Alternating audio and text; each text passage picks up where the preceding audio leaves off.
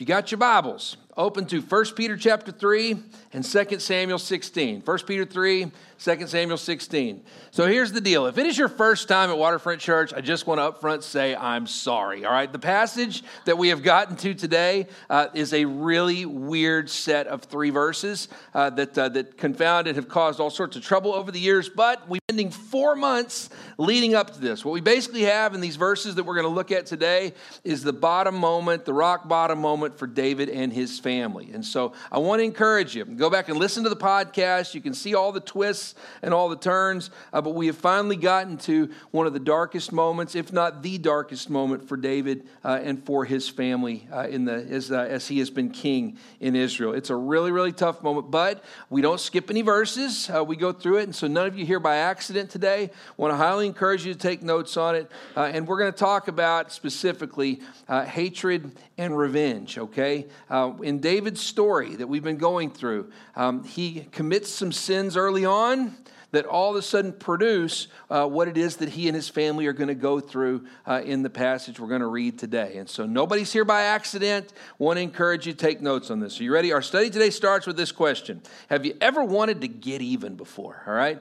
You ever wanted to get even? Which, just for the record, get even is just a nice way to say revenge, right? Again, this idea of you're at a deficit, they're at a positive, they're at a credit, and so what do? You want to get even, right? You want it just it's not that you want to put them beneath you.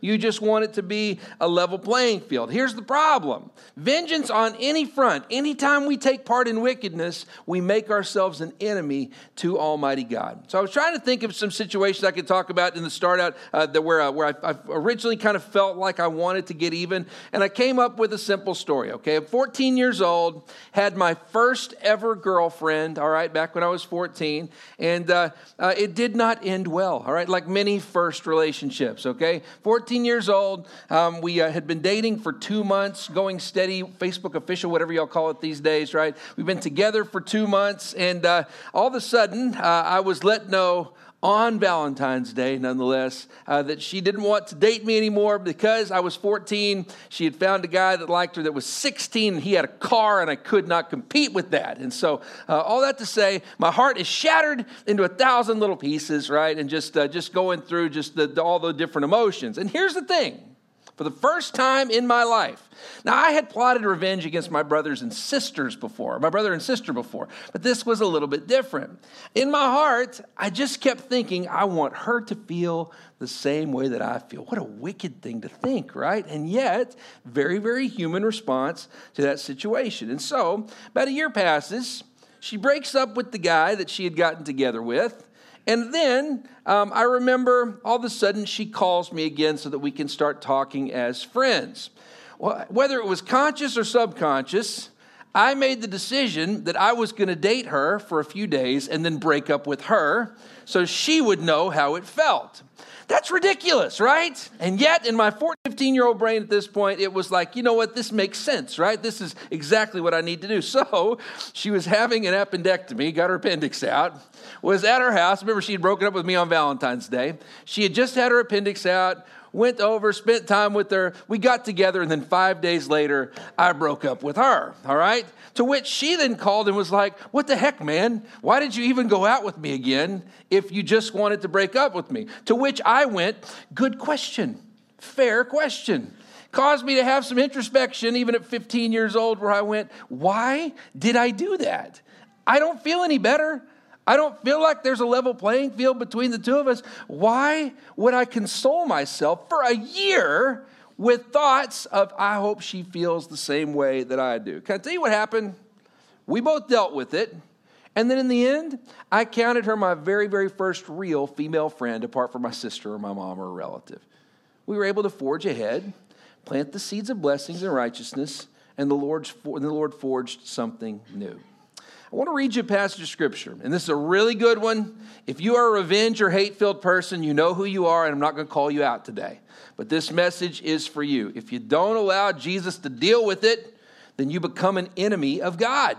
Even if something awful has been done to you, if you don't allow Christ to take the wickedness and then start to plant seeds of righteousness, you become an enemy to the Almighty. If you don't believe me, read what Peter has to say. 1 Peter chapter 3, now let's read verse 8.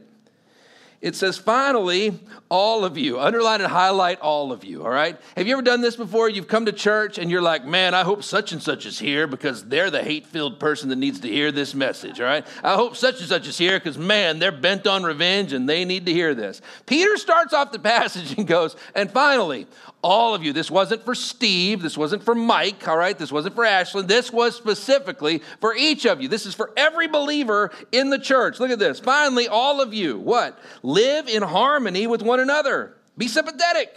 Love his brothers. Be compassionate and humble. Do not repay evil with evil. And here's your DC one, or insult with insult. Man, we're good at that, aren't we? Okay? Don't repay evil with evil or insult with insult. Now, here's where the power is, these next 3 verses. But with blessing. Underline and highlight, but with blessing. Why? Because to this you were called, so that you may inherit a blessing. For whoever would love life, see good days, must keep his tongue from evil and his lips from deceitful speech. He must turn from evil and do good. He must seek peace and pursue it. Look at this. For the eyes of the Lord are on the righteous, and his ears are attentive to their prayers. But the face of the Lord is against those who do evil. Now stop right there for just a minute. Whether it's sin you've done or sin done to you, if your response to someone else's sin in your life is for you then to go, oh, they messed me over. In order for me to be whole again, I got to get even. I have to get justice on my terms. Remember, Scripture says, vengeance is mine, saith the Lord. Why? Because we're so close to it, we can't exact justice on our own. There is no real Batman out there, all right? At the end of the day, you have to trust that the Lord will bring about justice in his time. And for you, you cannot let evil continue. There is no situation where the Lord would go, you know what, makes sense. They wronged you, so you turn it right around and you sock them right there on the other side. No, what does he say? When we do that, we become an enemy to God. His face is against us. Don't miss this. The eyes and the ears of the Lord are on the righteous, but his face, he is full on. If you are an agent of wickedness, even if you feel justified in that wickedness, you become an enemy to God. I did not put this in your notes, but if you want to write it, you can. You ready? Pull a weed and plant a seed, okay? Pull a weed and plant a seed. Have you ever pulled a weed before in the garden or in the yard? If you pull the weed and then just leave the ground wide open and don't plant something else in its place or move the grass so that the grass begins to cover that spot, then guess what's going to show up just a few days later? Another weed. It's just the way they work. They just show up. It's such a fast-growing, potent plant that, man, they just grow very, very quickly. Here's the picture. If you're the person that says, you know what, I'm not going to repay evil for evil. I'm not going to repay insult for insult. I'm going to hold my tongue. You still have the possibility of wickedness showing up later because you didn't follow up with the 3 words we had, with a blessing. The idea is that we allow Jesus to take our baggage, to take the sin that's been done against us. And then what do? We then plant the seeds of blessing. We plant the seeds of righteousness so that then good begins to grow in its place. If you're taking notes, write this down. Are you ready? A disciple must be more concerned with ending sin than making things even. Let me say it again.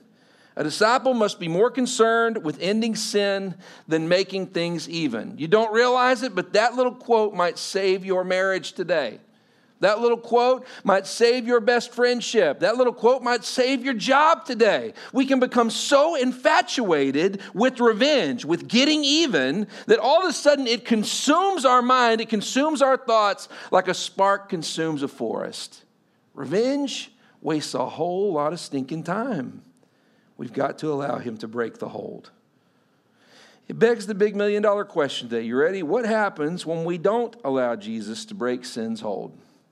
What happens when we don't allow Jesus to break sin's hold? Now flip over to 2 Samuel chapter 16, and we will get into a passage I've been dreading preaching to you for 2 months because it's a weird one, all right? Here at Waterfront, we start at the top, we work our way down, we don't skip verses, but it means that your pastor loses sleep over some of these. This little set of verses. By the way, if you're studying Scripture, don't study like this. We call it the point and shoot method, all right? Don't be the one that just spins and goes, I think I'll read this today. What? And you read it, and it doesn't make any sense. You know why? Because God's Word has been given to us as a letter. It's written to us to be read from start to finish. You ever gotten a love letter before, all right? If you've ever gotten a love letter before, I'm telling you, you sift through it, you read every word, but you want to start at the top and work your way down. You ever gotten a breakup letter before? Or a breakup text, worse than that, all right?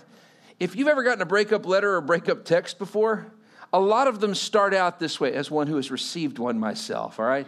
If you've ever had those before, it usually starts off with, I just think you're great. I just think you're amazing. I just think you're wonderful. But when you get to the bottom, it goes, but I think we should break up. What if you read the first two lines? I just think you're great. I just think you're wonderful. And you go, you know what?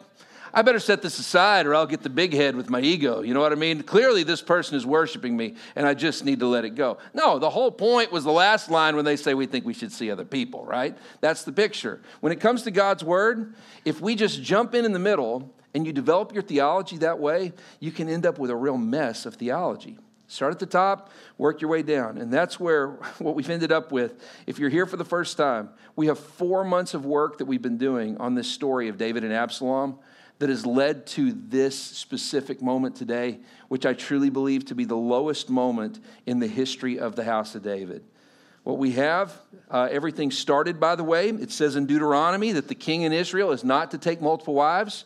David does that anyway. For any of you who were told over the years that David having multiple wives was culturally acceptable, yes, it was culturally acceptable. It was never biblical. Never. Under any circumstances. When Solomon had his multiple wives, culturally acceptable? Yes. Biblical? Absolutely not. Very specific passage in Deuteronomy that says the king is not to take multiple wives. That being said, we then get to David does take multiple wives. It creates a mess in his family, and it all culminates in 2 Samuel chapter 11 when he is on the roof of the palace, when he should be off at battle, looks down and sees Bathsheba, who not only is his friend's wife, but she is the granddaughter of his presidential chief of staff, of his Davidic line kingship chief of staff, a guy named Ahithophel. He sees her from the roof while she's bathing and then does the math in his head because she's ceremonially washing that she won't get pregnant, calls her up to his room, sexually assaults her, sends her back. She sends back that she's pregnant. He then hatches a scheme to have her husband killed. And then, after that, tries to cover it up. It's a really, really awful story. You can go back and listen to it from sermons back in January, all right? That being said, David gets found out. A man named Nathan, who's a prophet, shows up. Nathan calls him out on it. David feels conviction. And then Nathan prophesies over him at the end and says, what you've done in secret, the Lord says you will have done to you in plain sight of all of Israel. Now, just for the record, that's not God saying, I'm going to have this happen to you. I'm planning for this to happen. It was rather God saying, you have set things in motion that are going to end in great humiliation and pain for you and for your family. You fast forward, David's house has got this, again, sexual assault mess that's taken place. All of it's been very, very public. He also took multiple wives when he wasn't supposed to. And then one of his sons falls in love with one of his half-sisters. So Amnon can't have her. David's firstborn can't have Tamar. And so he sexually assaults her. All of that had happened publicly with David. And now all of a sudden it's beginning to happen with the rest of his family as well. The sin is passed down to multiple generations. Absalom is Tamar's full-blood brother, finds out about it, and the rape of his sister drives him crazy. And then he goes, takes Tamar into his own house, and then he hatches a scheme and kills Amnon in cold blood. Causes Absalom to be on the run for about a decade. And then after that, he and David reconcile, but it's really not a very good reconciliation. In fact, Absalom is telling everybody who will listen, it would be better if I were king in Israel and not David. David's wicked. You guys all know my story about my sister being raped. You guys all know my story about me having to take justice into my own hands, revenge into my own hands against half-brother Amnon. And all of a sudden, it causes a split and a divide in the country that leads to the study that we did the last couple of weeks where David actually flees the palace and advocates the throne. That is 4 months worth in just a few minutes. Are you ready? So now, Absalom makes it to the palace. And we are about to see Absalom's very, very first executive order that he signs as king in Israel. You ready? Our first few verses, starting in chapter 16, verse 15 through 19. We'll come back to these next week, but it is important to go through them. You ready? It says, meanwhile, David again is on the run. He has left the palace. It says, meanwhile, he's taking his family with him. Meanwhile, Absalom and all the men of Israel came to Jerusalem, and Ahithophel was with them. Remember, that's Bathsheba's granddad and the presidential chief of staff. It says, then Hushai, the Archite, David's friend, went to Absalom and said to him, long live the king, long live the king. And Absalom said to Hushai, he asked him, is this the love you show your friend? Why didn't you go with your other friend David?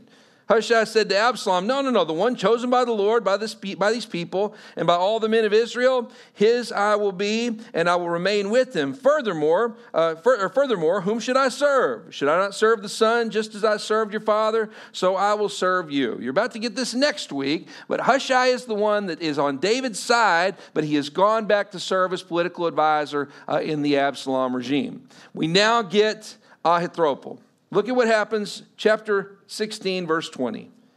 It says, then Absalom said to Ahithophel, this is Bathsheba's grandfather and the one who is the most revered political voice in all of Israel. Absalom says to Ahithophel, he has just reached the throne room. Give us your advice. What should we do? And by the way, it could very easily say, what should we do first? I mean, right here in this moment, what's the first thing I should do in this new administration? And watch this. This is so wicked. Verse 21. Ahithophel answered, I'll tell you what you should do. Lie with your father's concubines, whom he left to take care of the palace. Then all of Israel will hear that you have made yourself a stench in your father's nostrils, and the hands of everyone with you will be strengthened. Stop right there for just a minute. If you remember our study previously, David had left 10 concubines in the palace to take care of the palace as a sign that he was not coming back to cause trouble, that he was not coming back to fight against his son. This was a sign that it was going to be okay, and so that the palace was going to belong to Absalom. So all of a sudden, Ahithophel then looks at Absalom and goes, what should you do? I'll tell you what to do. But remember, he's Bathsheba's grandfather.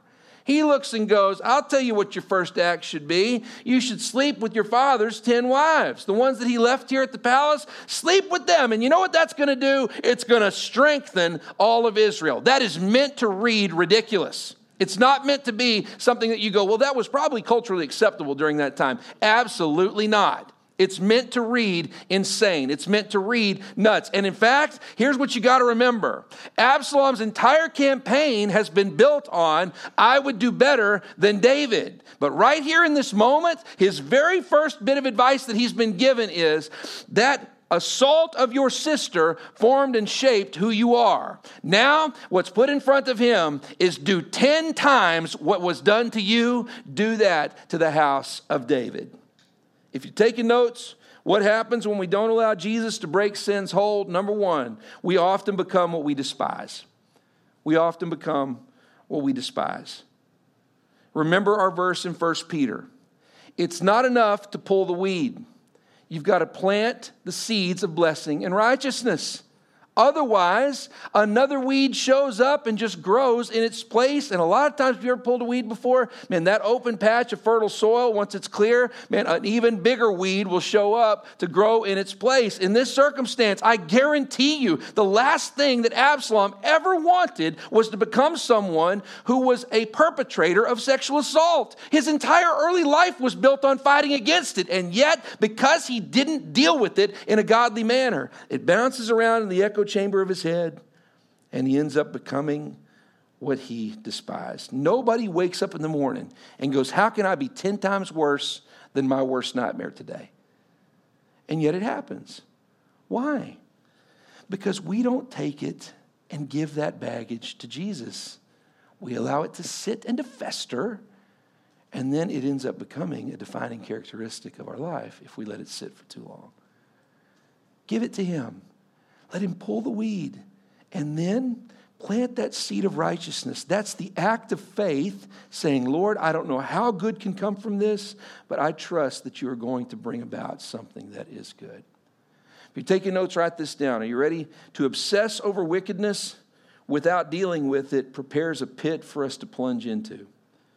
To obsess over wickedness without dealing with it prepares a pit for us to plunge into. I've given you guys this example before, but it's a good one.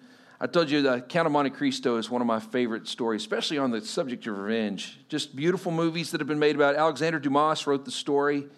There's a line, the main character in the movie and in the stories, the main character ends up accused of a crime he didn't commit. Remember, he's put away in the Chateau d'If in this famous prison that's for political prisoners. But he's been put away and his voice has been taken away from him. And do you remember? It starts off and he's carving into the wall, God will give me justice. God will give me justice. But as time passes, he just becomes more and more bleak and more frustrated. And so it turns from God will give me justice to I will get revenge. That becomes the theme of this man's life. And then all of a sudden, one day he meets up with another character, the one that they call the priest. And the priest begins to try to tell him, you seek this revenge, it's going to destroy you from the inside. The last words that the priest says to this young man seeking revenge with his whole life, I love this line. He says to him, do not commit the crime for which you serve the sentence. I love that line. Do not commit the crime for which you serve the sentence. You see, that is the charge for each one of us been through abuse. When you carry the weight of someone else's sin in your own life, you have to remember, if we don't allow Christ to take it, just like the sins we commit, if we don't allow Christ to take the weight of that abuse that's been done to us, then we run the risk of doing 10 times worse. Absalom is the perfect example of that. Give it to him and allow him to replace it with righteousness. It begs this question, are you becoming what you always wanted to avoid? Or are you drifting toward what you always wanted to avoid? For some of you, I hope that is a great warning light siren for you today. If you're starting to drifting into becoming that controlling parent, if you're starting to drift into becoming that lazy employee, if you're starting to drift into becoming that bad friend or that spouse that nobody wants to be married to, I want to encourage you. Give the baggage to Jesus and then allow him to plant seeds of blessing and righteousness through your life. It gets weirder. Are you ready? Look at 2 Samuel 16, verse 22. It says, so again, he says, sleep with your father's concubines. Do it in the sight of all Israel. Look at this, verse 22. So they pitched a tent for Absalom on the roof.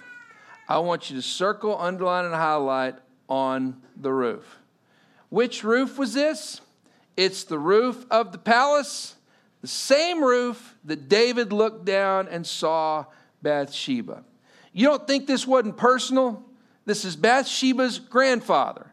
And he looks and goes, and I'll tell you where you should do this. Inside of all Israel, do it in the same stinking spot where my family was made to feel incredible shame. Look at what happens on the roof, okay?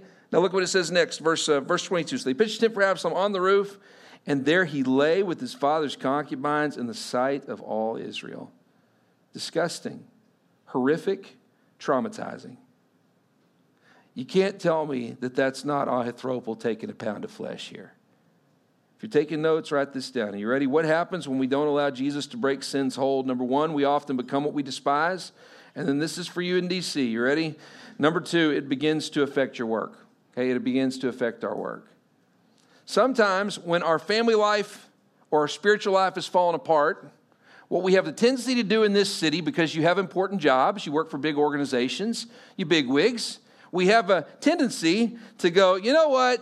Family life and spiritual life are falling apart, but I've got a job to do, right? I've got a title. I've got things I'm doing for this country. I've got things I'm doing. And here's the deal. Part of that, I'm telling you, the Lord has placed you in that position so that you're a godly voice and a godly influence. But here's the deal. If you don't deal with those family and personal issues, those relationship issues, and those spiritual issues, it will eventually affect your work. It will. And it comes out in strange ways. Like, for example, here, Absalom looks and goes, what's the first mark of my regime? What's the first executive order that we're going to sign? And I'm telling you, Ahithophel is so driven by rage and revenge that he sits there and goes, I'll tell you what you're going to do. I'll tell you what my political advice is for you. I want you to do this weird sexual assault thing, and you're going to do it on the roof where your father belittled my family and belittled my granddaughter. I mean, I'm telling you, it is so ridiculous. What we're about to find in the next part of the passage, it drives Ahithophel so crazy that after he loses his influence, he ends up taking his own life. He commits suicide. It drives him nuts. If you're taking notes, write this down. Sin likes to begin its work out of sight and then grows seeking a full takeover. Sin likes to begin its work out of sight in the shadows, and then it grows seeking a full takeover. If you are the person saying today, I'll deal with family and I'll deal with spiritual life later, but I've got a job to do. God would not have given you a job to do if you couldn't do it in a godly way. It's not one or the other. It has to be both, and it has to be you forging that new path and not trading godliness and family for you to be able to do your job. Sometimes what that causes is us to justify really wicked things. It causes us to justify exposing someone else's sin by doing something that's even more wicked. It bleeds over into our work environment. I've got a crazy little story I want to tell you, and I don't tell this story very often. In fact, I think I've only told it here once in the history of our church. But back when I worked in Texas, had a situation where there was a group of staff that got at odds with the pastor that we worked for. I was serving in a support staff position, and they got at odds, and they had called the pastor a liar on something. Well, again, it was kind of a hearsay issue, and honestly, to me, it was not a this is right, this is wrong issue. It was just a kind of a workplace dispute. But the group of staff got so angry about it, we didn't realize this, but one of the staff members started bringing a big bulky pen to staff meeting. And big bulky pen, this is back before the age when cell phones do what they do, and brought this big bulky pen to staff meeting. And so one by one, these staff leave, and we also watched the church budget just plummet by about 30% through that time. Very, very short amount of time. Well, sure enough, one day, I'm sitting in staff meeting. Only one of that angry group are still on staff with us at this point. And it's me and another guy who's really into tech sitting next to me. And this was really preparing me for D.C., by the way, just the way the city works. We're sitting, and then all of a sudden, one of the guys gets up to go to the bathroom, and he leaves this big, bulky pen on the table. Well, the guy who's a techie sees it, picks it up, and starts to look at it, and he looks at me, and he goes, does that look like a camera to you on the end of this pen? And I was like, it does. Well, then the guy comes back from the bathroom, sees it, and he's like, hey, don't touch my pen. And we're like, is that a camera on the end of it? He goes, no, it's an infrared pen. He said, I write out my notes, and then it transcribes them to my computer after I get done, which those do exist, all right? And so we were just like, oh, okay, whatever.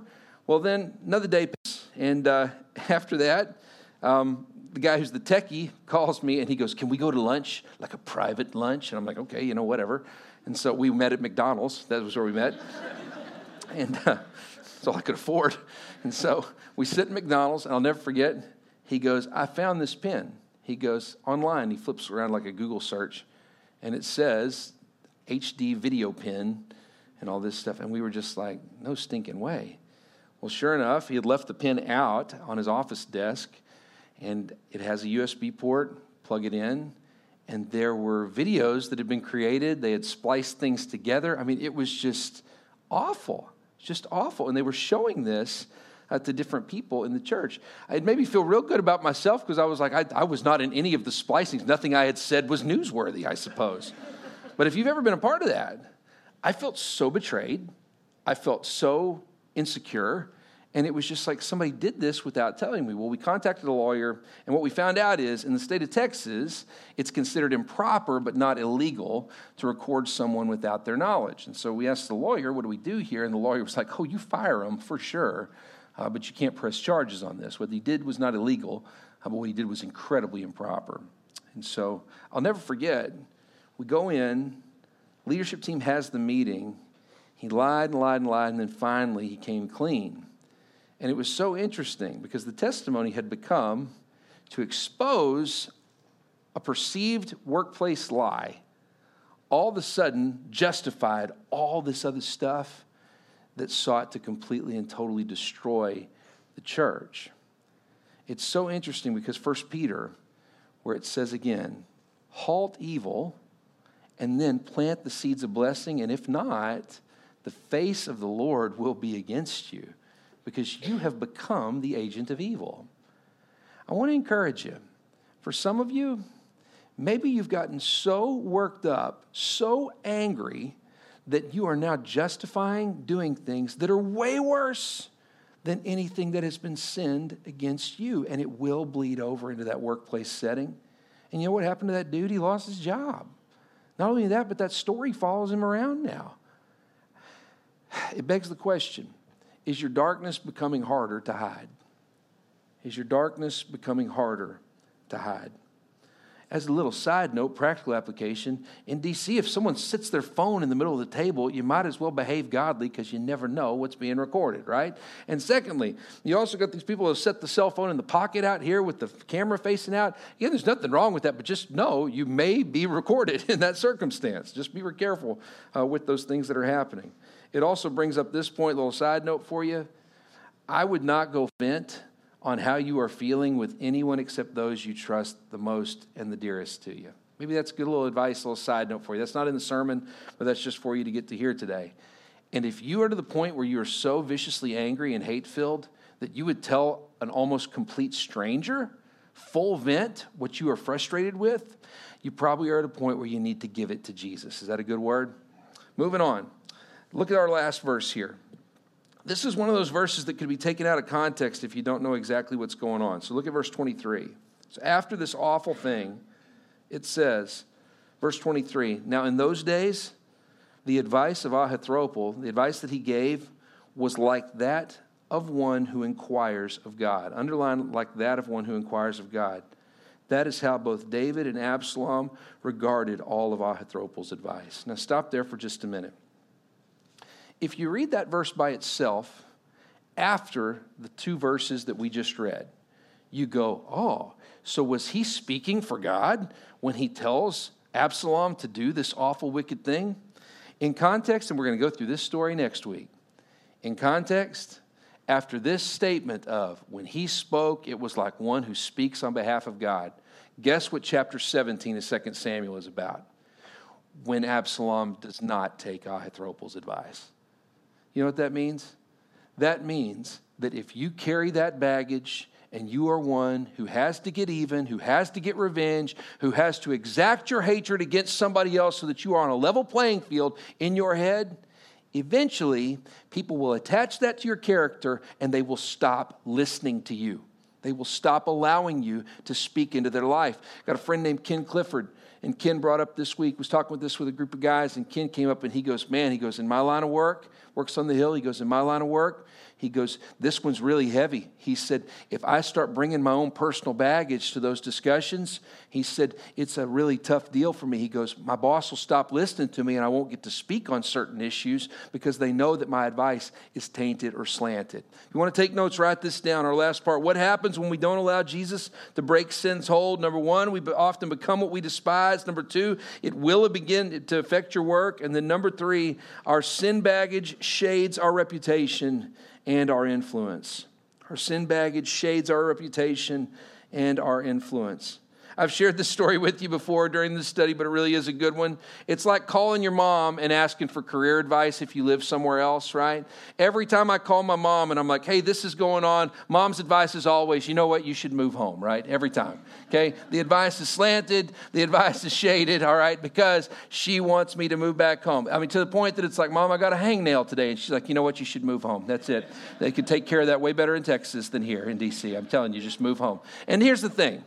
Why is her advice shaded?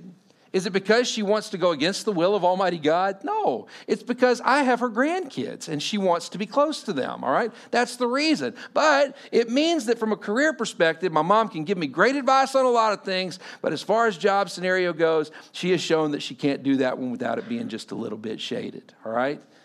Think about it from this perspective.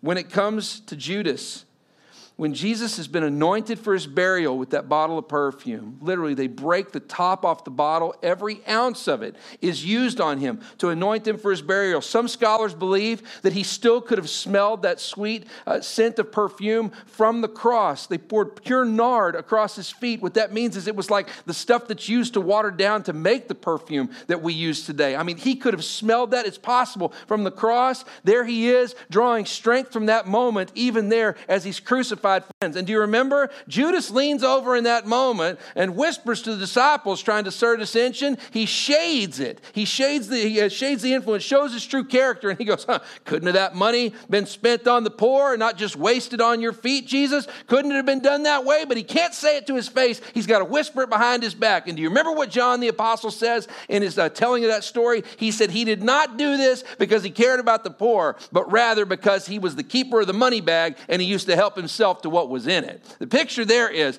even John looks and says, none of us fell for his junk. When he says that, we all knew right off the bat he wanted more money at his disposal in his slush fund so that he could spend it the way he wanted to spend it. If you're taking notes, write this down. You ready? People eventually figure you out. People eventually figure you out. And if you don't allow God to deal with that sin, specifically the sin that has been placed on you from someone else's mess. The calling for us is not to repay evil with evil, not to pay it forward when it's been done to us, but then with a blessing, to plant seeds of righteousness. Because when we do that, God can do something new. That's how we have to remember it. Look at with me, if you will, one last set of verses. Flip open to Matthew chapter 7. I want to read you Jesus' words in Matthew 7, verses 15 through 20. Great verses here. Here's what Jesus says. He says, watch out for false prophets. They come to you in sheep's clothing, but inwardly they're ferocious wolves. By their fruit you will recognize them. He says, do people pick grapes from thorn bushes or figs from thistles? Likewise, every good tree bears good fruit, but a bad tree bears bad fruit. A good tree cannot bear bad fruit, and a bad tree cannot bear good fruit. Every tree that does not bear good fruit is cut down and thrown into the fire. Thus, by their fruit, you will recognize them. Stop right there for just a minute. When we are sinned against, someone else's wickedness takes hold of us and begins to choke us out like a thorn bush. But if we allow Jesus to pull the weed and then we plant a seed of righteousness, it grows into something that is life-giving and fruit-producing, a fig or a grape. But if we in our lives allow that weed to grow and to fester, there is only one thing that can be done. It doesn't matter if you planted that seed or not. It's always going to end up in the fire. Isn't that a good word? It begs the final question. Is your baggage becoming a defining characteristic? Is your baggage becoming a characteristic? For some of you, you've let it fester, you've let it grow, it's already affected your work, and now I'm telling you, it has become a defining characteristic to where people think of your hatred, they think of your anger in association with your name every time it's brought up. Can I tell you some good news today? You can still be free. The same process for someone on the front end of this journey is the same process for someone on the back end of this journey. Give it to Jesus and then decide that you are going to find a way to do good, even in an unthinkable circumstance. One last little thing and we'll call it a day. Don't forget the victims in our story, Bathsheba and Tamar. When you read this through their eyes as well, remember, Bathsheba sexually assaulted by the king while she was on the rooftop. Tamar sexually assaulted by her brother, by her half-brother, and then Tamar taken into Absalom's house.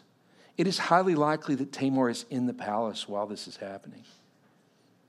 Neither Bathsheba nor Tamar are comforted or honored by this act.